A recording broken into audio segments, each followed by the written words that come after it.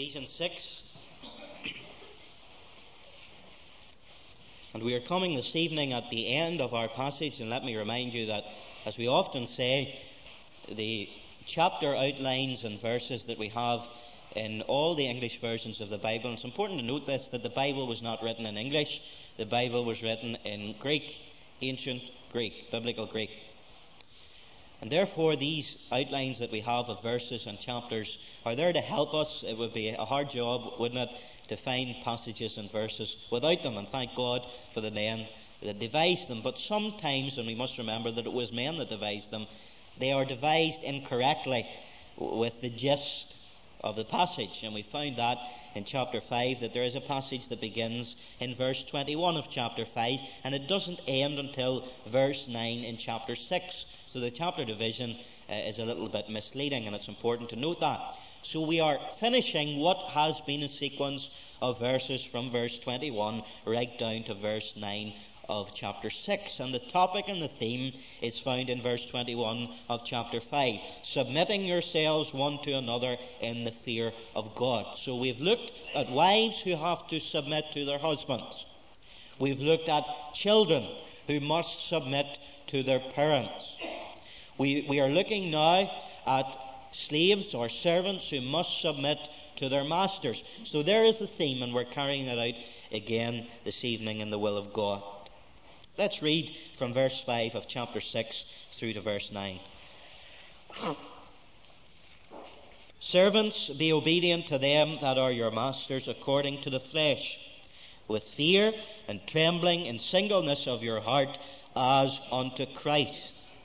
Not with eye service as men pleasers, but as the servants of Christ, doing the will of God from the heart, with good will, doing service as to the Lord, and not to men, knowing that whatsoever good thing any man doeth, the same shall be he receive of the Lord, whether he be bond or free.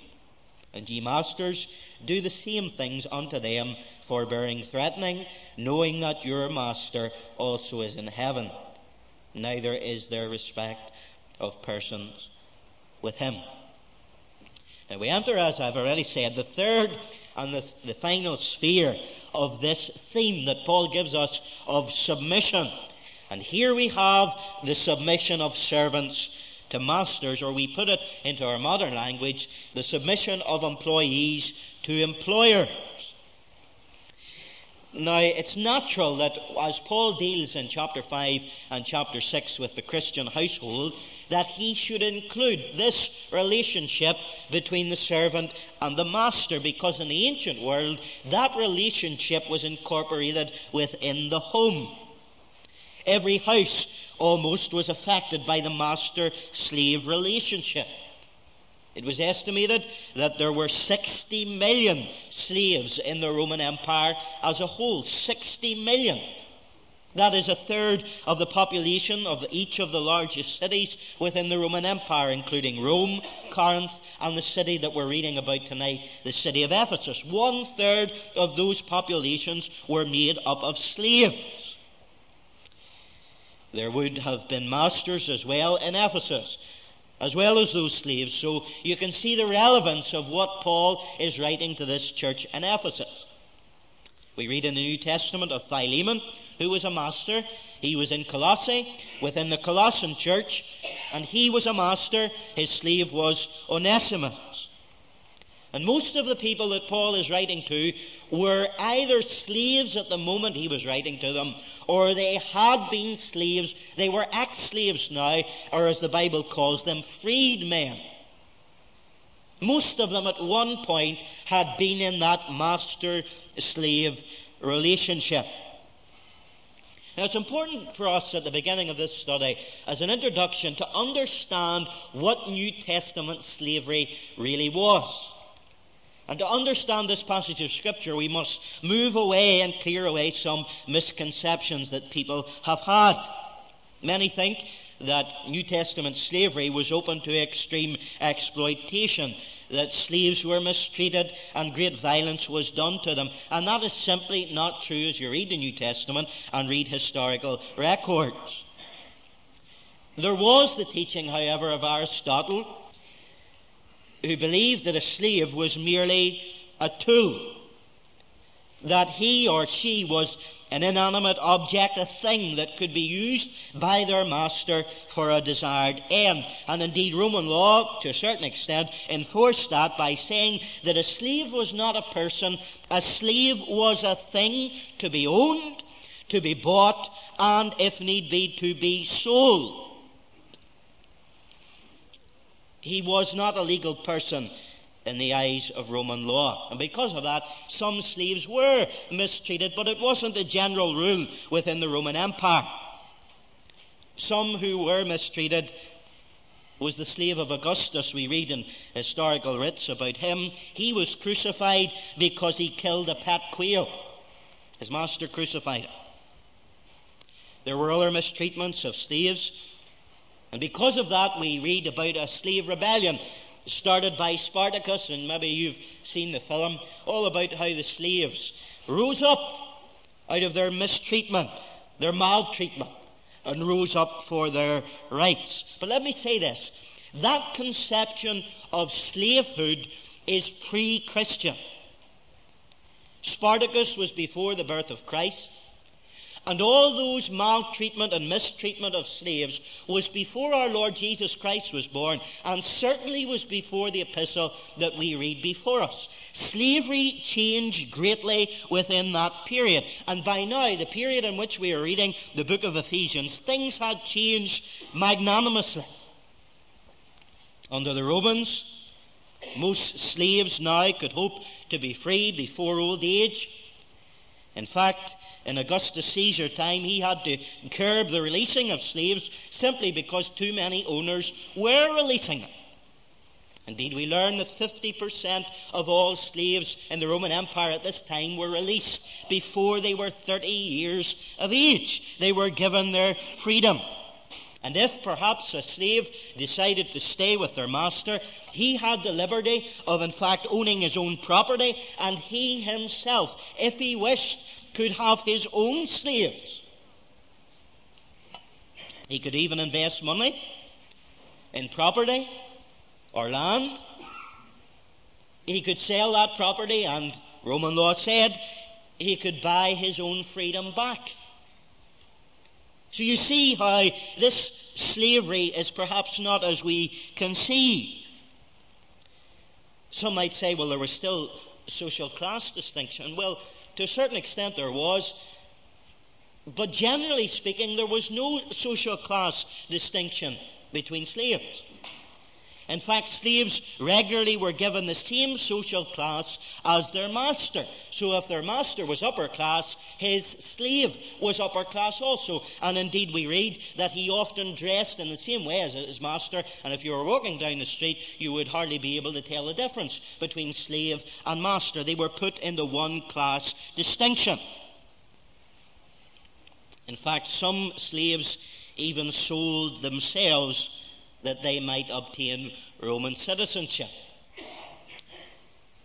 So we cannot make the mistake, and this is what often people do, of comparing Roman slaves with the slaves that perhaps we had hundreds of years ago in the United Kingdom, or indeed with the slaves in the past century that has gone by, African American slaves in the United States of America.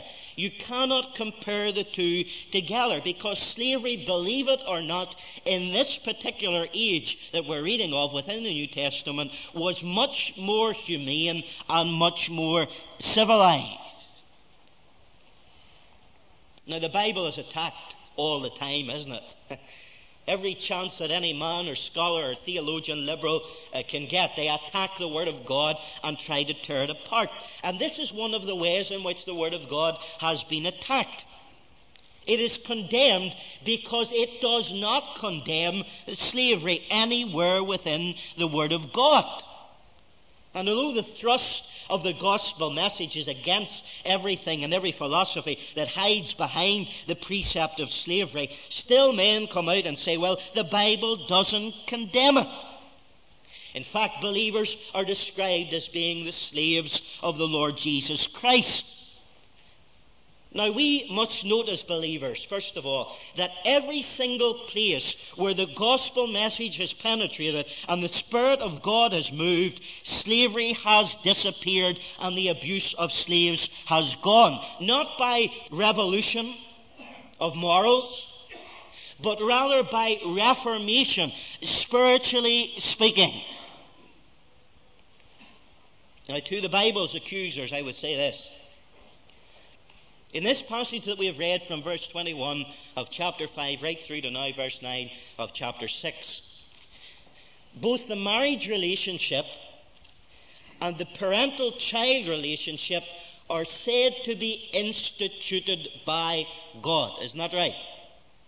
God instituted both of them. But he doesn't institute slavery. Look at the passage. It is not there. And we must note that tonight as we study this passage.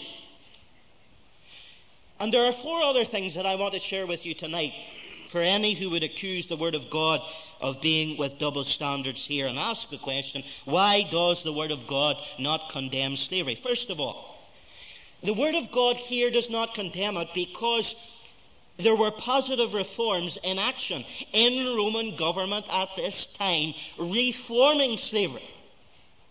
In other words, it was already happening. So why would the Bible condemn or even suggest social changes when those social changes were already taking place? Secondly, the practice of slaves and masters in society in general, with both the masters and the slaves, was not considered evil. It was considered the norm.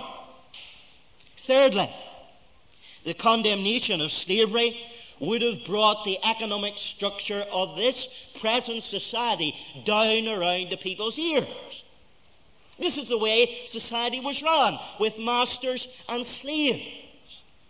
And if Christianity had begun to condemn slavery, knowing right well that the positive mechanisms to reform slavery were already coming in government, knowing well that the gospel message would penetrate these people and change their views upon slavery, the Christians would have been seen to be economically subversive.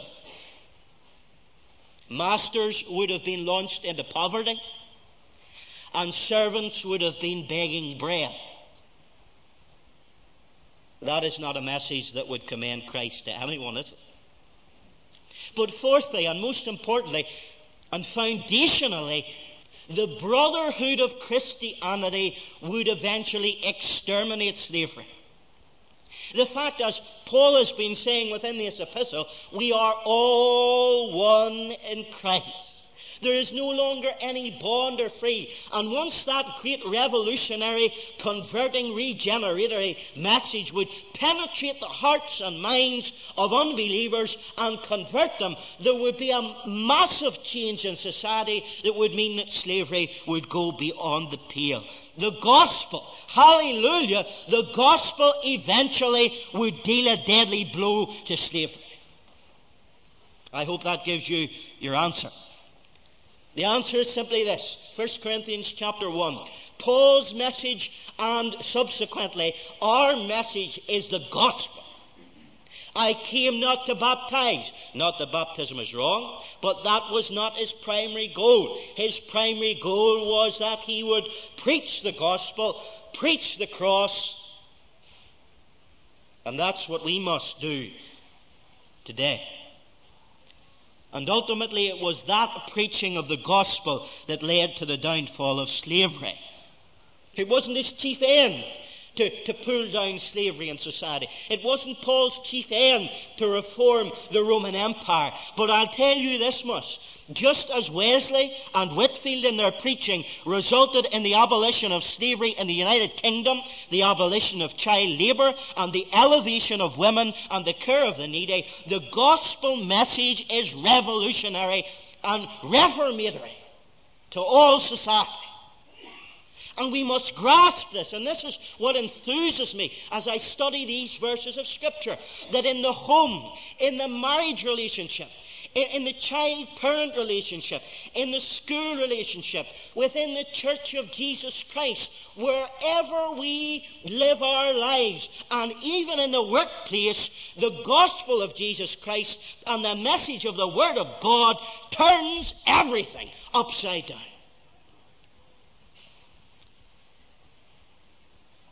And we must note that in no sense does Paul confuse a social system gospel with the spiritual order of the Church of Jesus Christ. We do not believe in a social gospel.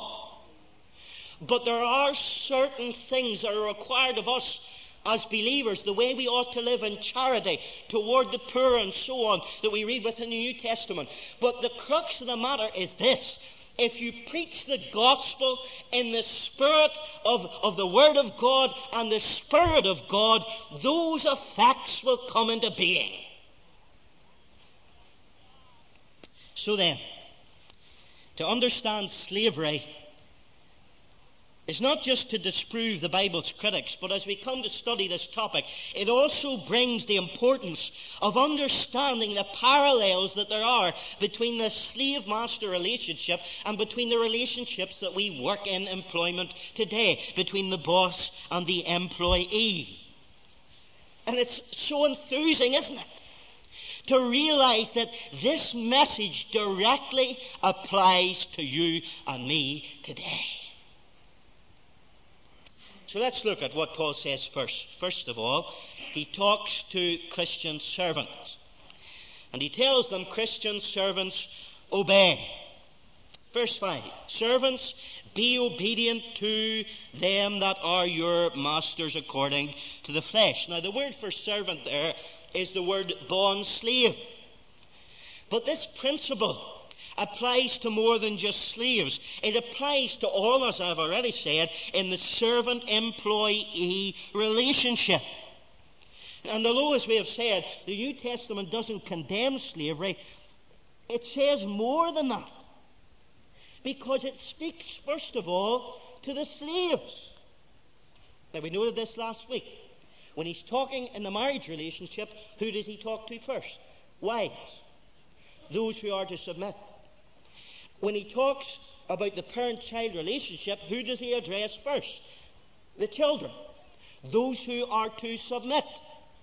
And now as he comes to the slaves, in this society that he is living in and writing to, although the Bible doesn't condemn slavery, he gives them the respect and the honor to address the slaves first, those who are to be submissive. It thrills me, to think that the Bible has more to say to slaves than it has to masters and to kings. I believe the reason for that, Paul tells us again in 1 Corinthians 1:26, not many wise men after the flesh, not many mighty, not many noble are called. And in fact, if we were to be honest and look at it carefully, most Christians are probably found in the lower socio-economic brackets of this world. And again, here we go again. The Bible and the Word of God and the Spirit of God is turning upside down the value system, the status system of this old world. And so he addresses slaves first. Those who are lowest in the eyes of the world, yet those who cost the blood of Christ to buy to himself for his own purchased possession. These instructions are effective, let me say that. If you put these into your life, they will make a difference in your work relationship. Because in the first century, what we're reading about here, they made a great difference in the early church of Christianity. Because we learn from the historical books that Christian slaves were a higher price than heathen slaves. Why? Because they were better slaves. Why?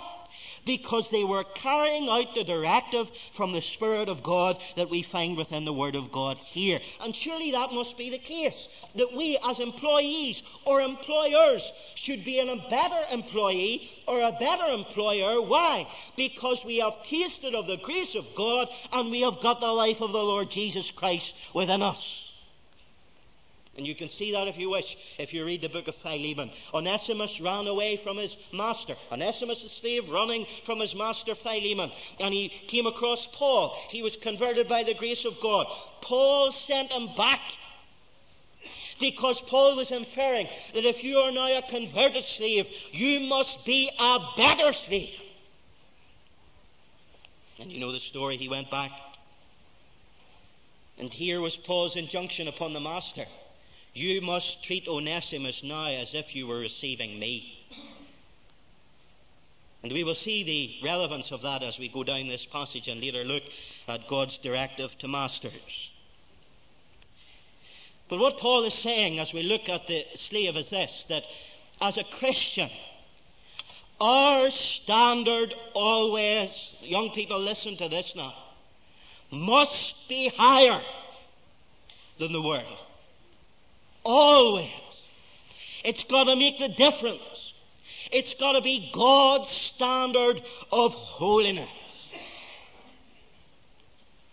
And Paul talks about that in relation to these slaves. First of all, in respect. Look at your first point. Christian servants ought to obey respectfully. Verse 5. Be obedient to them that are your masters according to the flesh, with fear and trembling and singleness of your heart, as unto Christ. First of all, obey your masters according to the flesh. Now that means this, in the worldly sense, that the employer has the jurisdiction in the physical and in the mental realm over the employee. In other words, your boss has jurisdiction over you. Paul is not saying that because you're now a Christian that all those social relationships just come down. It's not the 60s liberation. You know what I'm talking about. Of burning certain things to be liberated of everything. That is not what the liberty that we have in Christ is. But yet there is still that fleshly relationship between the employer and the employee. But what Paul is saying here is this. It is according to the flesh. And although he has jurisdiction over you physically and mentally, he cannot dictate to you with regards to the spiritual realm. The employer cannot order the conscience.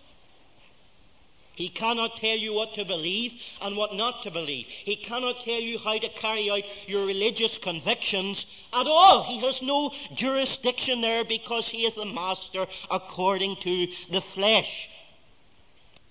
Therefore, even though he is according to the flesh, Paul still says, verse 5, look at it, that we are to fear him, obey him with fear and trembling. Now that's not a servile fear, an abject terror of shaking in your boots. It's not yes sir, 3 bags full, sir. That's not what Paul is trying to say. But it's a dutiful respect. It's an honor for a boss or for a master of his position and his authority. And it should be a fear, not of shaking in your boots, but a reverent respect of honoring that position of the employer. You see, what brings this home, and the fact that it does relate to the Christian home in the first century, is the fact that many slaves lived in the family home. Now, if you can imagine the friction at times that must have caused to the slave and the master to live together, and even from the perspective of the slave, the familiarity that breeded contempt for his master. Imagine living with your boss every hour of the day. That's what we're talking about here. And there could enter into the heart of even a Christian slave some resentment, even an inward sarcastic resentment that said, whenever I get a chance to get one over you, I will get one over you. The likelihood was inferred, I believe, by Paul that some disobedient slaves had brought shame to the name and the testimony of the Lord Jesus Christ because of their disrespect towards their master. Indeed, that's why I believe Paul wrote to Timothy and instructed him and exhorted him to tell all the slaves in his congregation, 1 Timothy 6:1, let as many servants as are under the yoke count their own masters worthy of all honour, that the name of God and his doctrine be not blasphemed. Now that may easily be seen in the case of a Christian slave and an unbelieving master, how the testimony of the Lord could be dragged down if a Christian slave does not honour Christ in the face of an unbeliever and witness to him through his life. But can you imagine now, taking it a step further, how this can be intensified if the slave is a believer and the master is a believer? Now you know what I'm talking about. Because sometimes within the work relationship, the resentment can become greater when there is that spiritual relationship of the Christian brotherhood if it is used in the wrong way. Think about that. Perhaps the slave in the assembly is a teacher and an elder. And perhaps the master in the assembly is just a member. And when they come into this work relationship, there is a resentment because of their capacity and their responsibility in the assembly, and vice versa. And the friction that could be caused there, the problems, the resentment. Paul has set out how in the church barriers are to be broken down. Haven't we read that in the book of Ephesians? How there is no longer any wall of partition between any of us. Yet Paul is saying here, that is what it is like in the church. But if you are a believer in the workplace, you must abide by those instituted relationships of master and servant. You must fit those obligations that the world puts upon you, and you must fit them to the glory of Christ and his name. That is why Paul went on to Timothy in the second verse of chapter 6 of 1 Timothy. And they that have believing masters, the relationship between a believing slave, a believing masters, let them not despise them, because they are brethren, but rather do them service, because they are faithful and beloved partakers of the benefit. These things teach and exhort Timothy. As one writer put it, there can be no place in the Christian employee's life for subtle insubordination towards his employer, or for cleverly concealed contempt or sardonic humour. No place. It must be respect. Secondly, Christian servants obey conscientiously. Verse 5. With singleness of your heart as unto Christ. Now that phrase, singleness of heart, is beautiful, and a lot of modern translations have wrecked it by trying to get the meaning across, and I've lost the idiom, I've lost the metaphorical description of what Paul is trying to, or is communicating. He's saying singleness of heart. He's talking about conscientiousness, putting your eye on the thing and going for the goal. In other words, to put it in contemporary language, 60 minutes work for every hour of pay. That's difficult, isn't it? And I would concur with many that the Protestant work ethic, so-called, has died with the Protestant doctrine. The old doctrine's dead, and so is the work ethic. It no longer applies. But what Paul is saying here, you need to be conscientious as a Christian slave. Singleness of heart. In other words, sincerity, sincerely, an undivided mind in your work. No ulterior motives or hypocrisy. You know what it is like when an employee is going to move on a week or two from now. You know what it's like, and maybe you're a boss, I don't know, but you know that their heart really isn't in the job where they are. Sure, it's not. It's in the next post. It's in the next place. Well, what Paul is talking about is the opposite of that. Singleness of heart. That you are present, body, soul, and spirit, as you are working as a slave or as a servant for your employer. That your mind and your heart is there. And what is the key to that? How can you do that? I know you're saying in your mind, but how is that possible? Well, here it is. Thirdly, it's spiritually possible. That is obedience as a servant spiritually, because, as Paul says, it is unto Christ. Verse 5.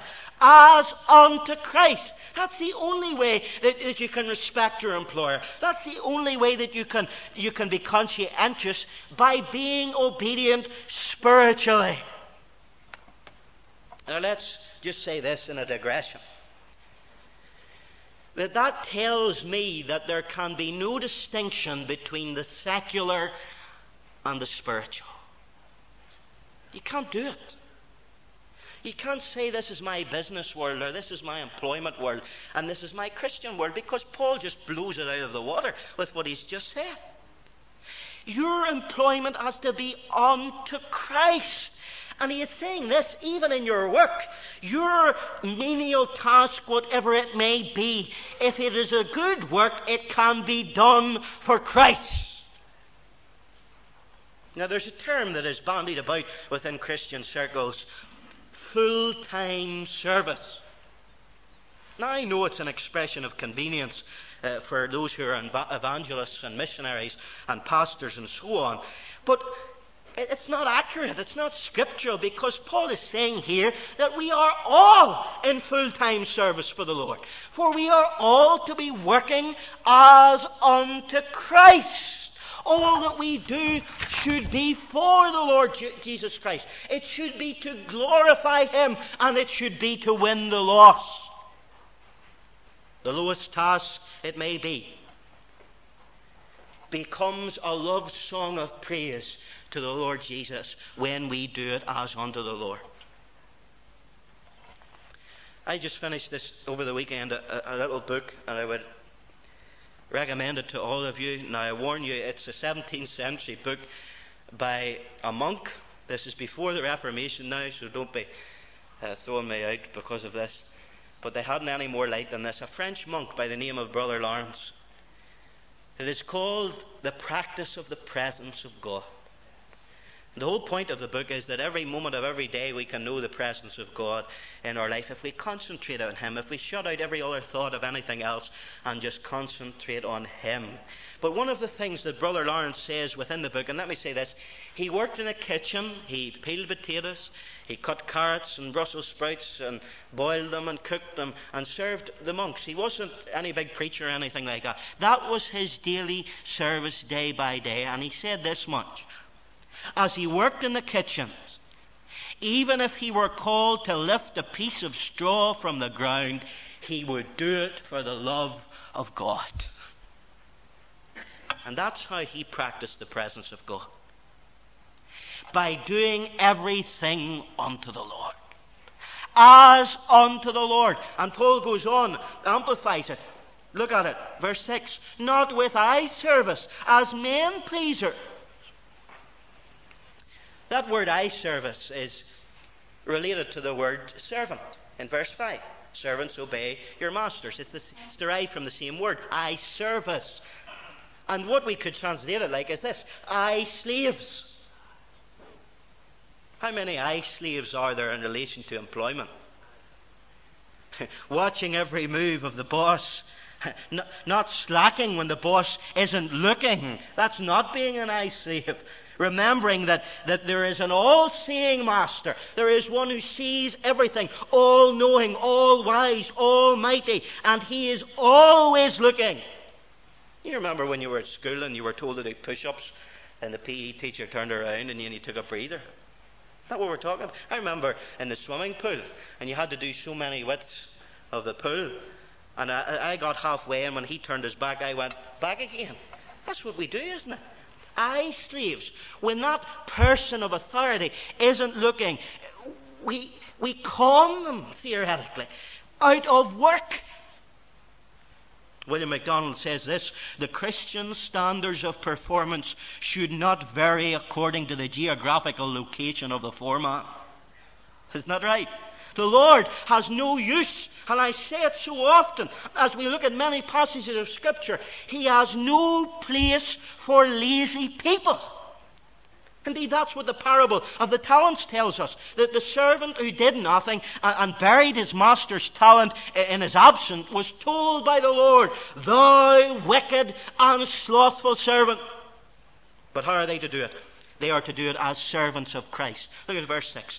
Do it as servants, slaves of Christ. Verse 7 says, as serving the Lord, not men. Verse 8 says, it is the Lord that will reward you. It's to be unto the Lord.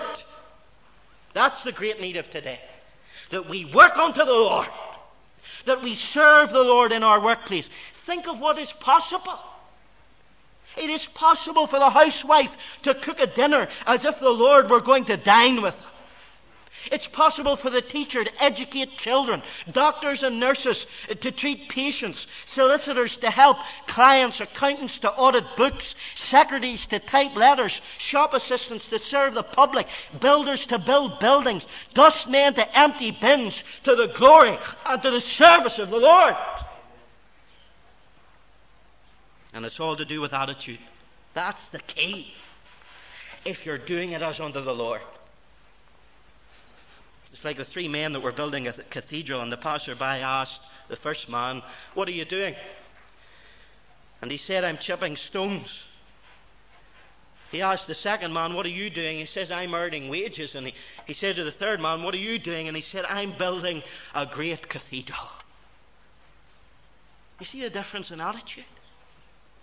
As unto the Lord. And he goes on, verse 6, doing the will of God from the heart. Do we work with a sincere desire to please the Lord? That makes a day's work a holy sacrament.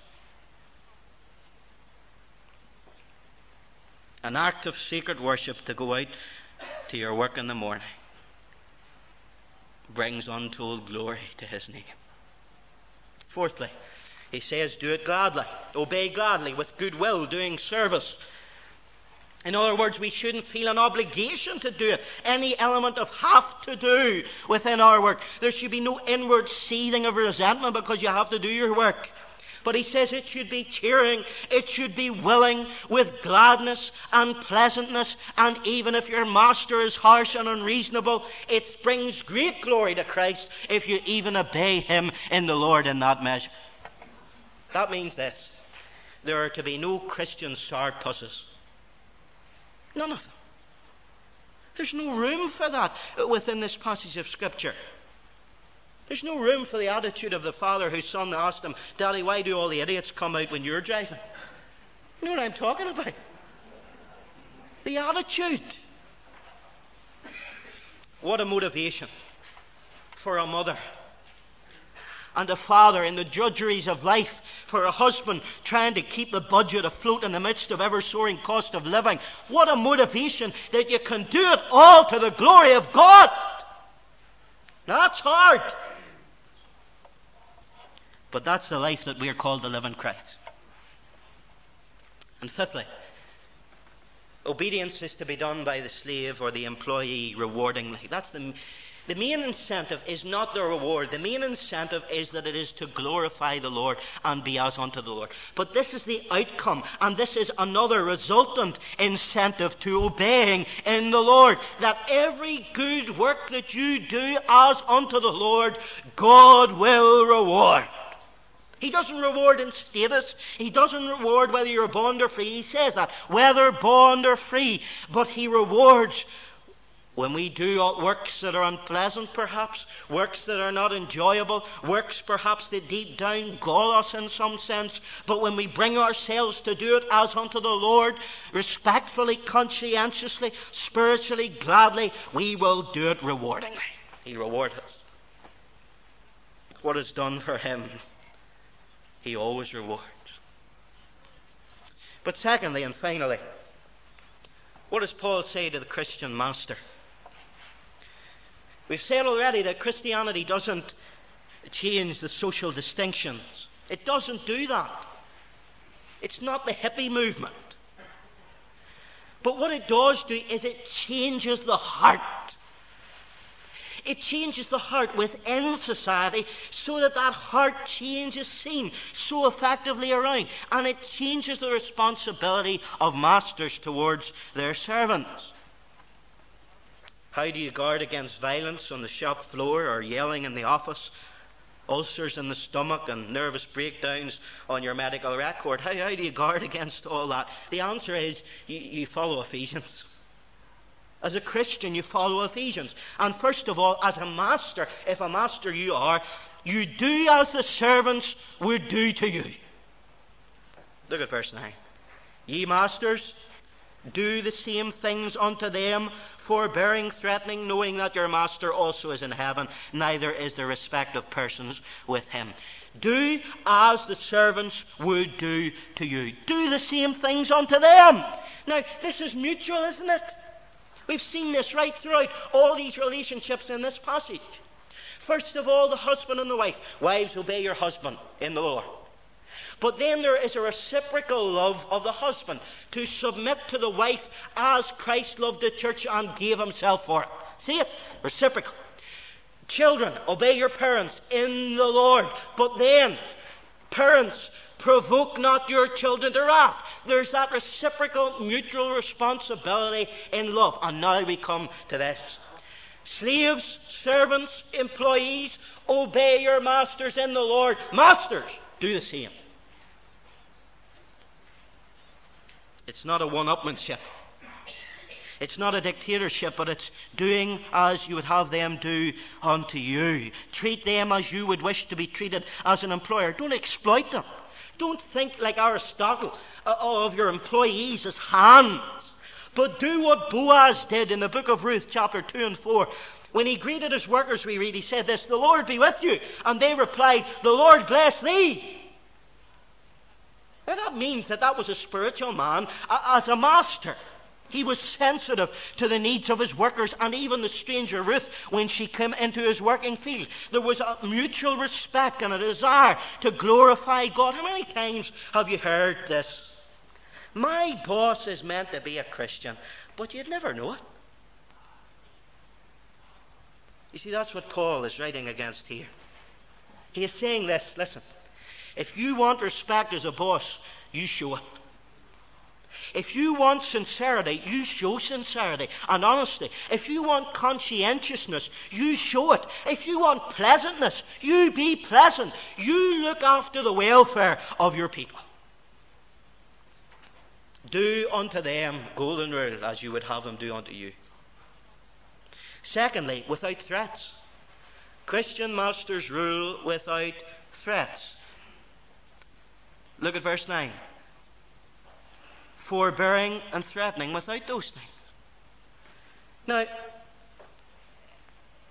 in the Roman Empire at this time, a master could kill a slave if he wanted to. He could give a slave a beating, but he could actually kill him. Now, that didn't happen most of the time because it was too costly to kill him, because he probably couldn't afford another one. But the point of it is this, that if he couldn't kill him, sticks and stones, the old story, he threatened him, or he forbore him in the sense that he could abuse him with his tongue, using threatening language. But Paul is saying here, no bullying behavior. Don't behave like an arrogant overlord.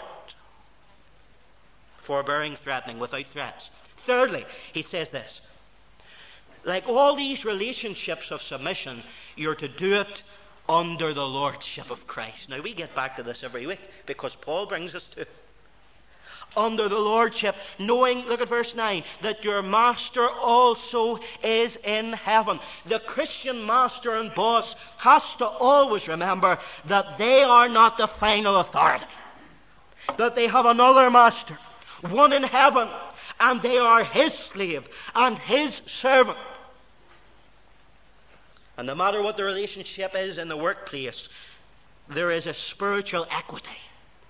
They are spiritual equals in the sight of God. And even if there is that authority in the workplace, they will both answer to God in the end. The servant, the master, will give an account to God on the same level as sinners saved by the grace of God.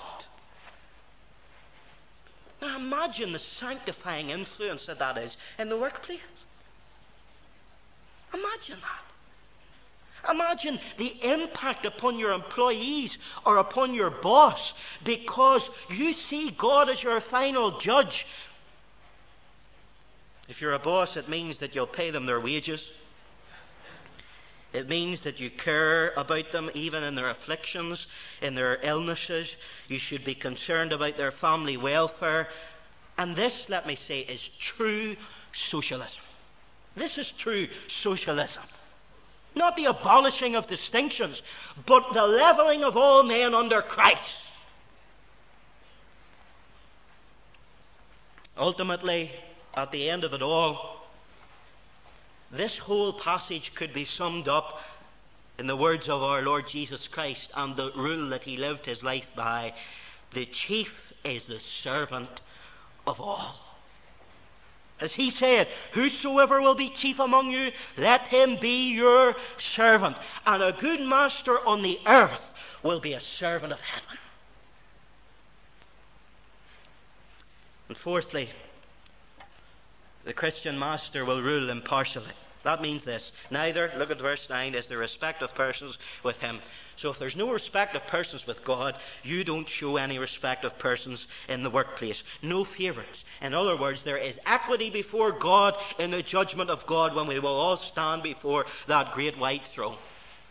When we stand before the judgment seat of Christ, we're all equal. In conclusion, let me say this. Employees, employers, there is no option. No option. There is no distinction between secular and spiritual. It is implored upon you to do this as a child of God. Think of how many Christians it has been said of them, they are murder to work for.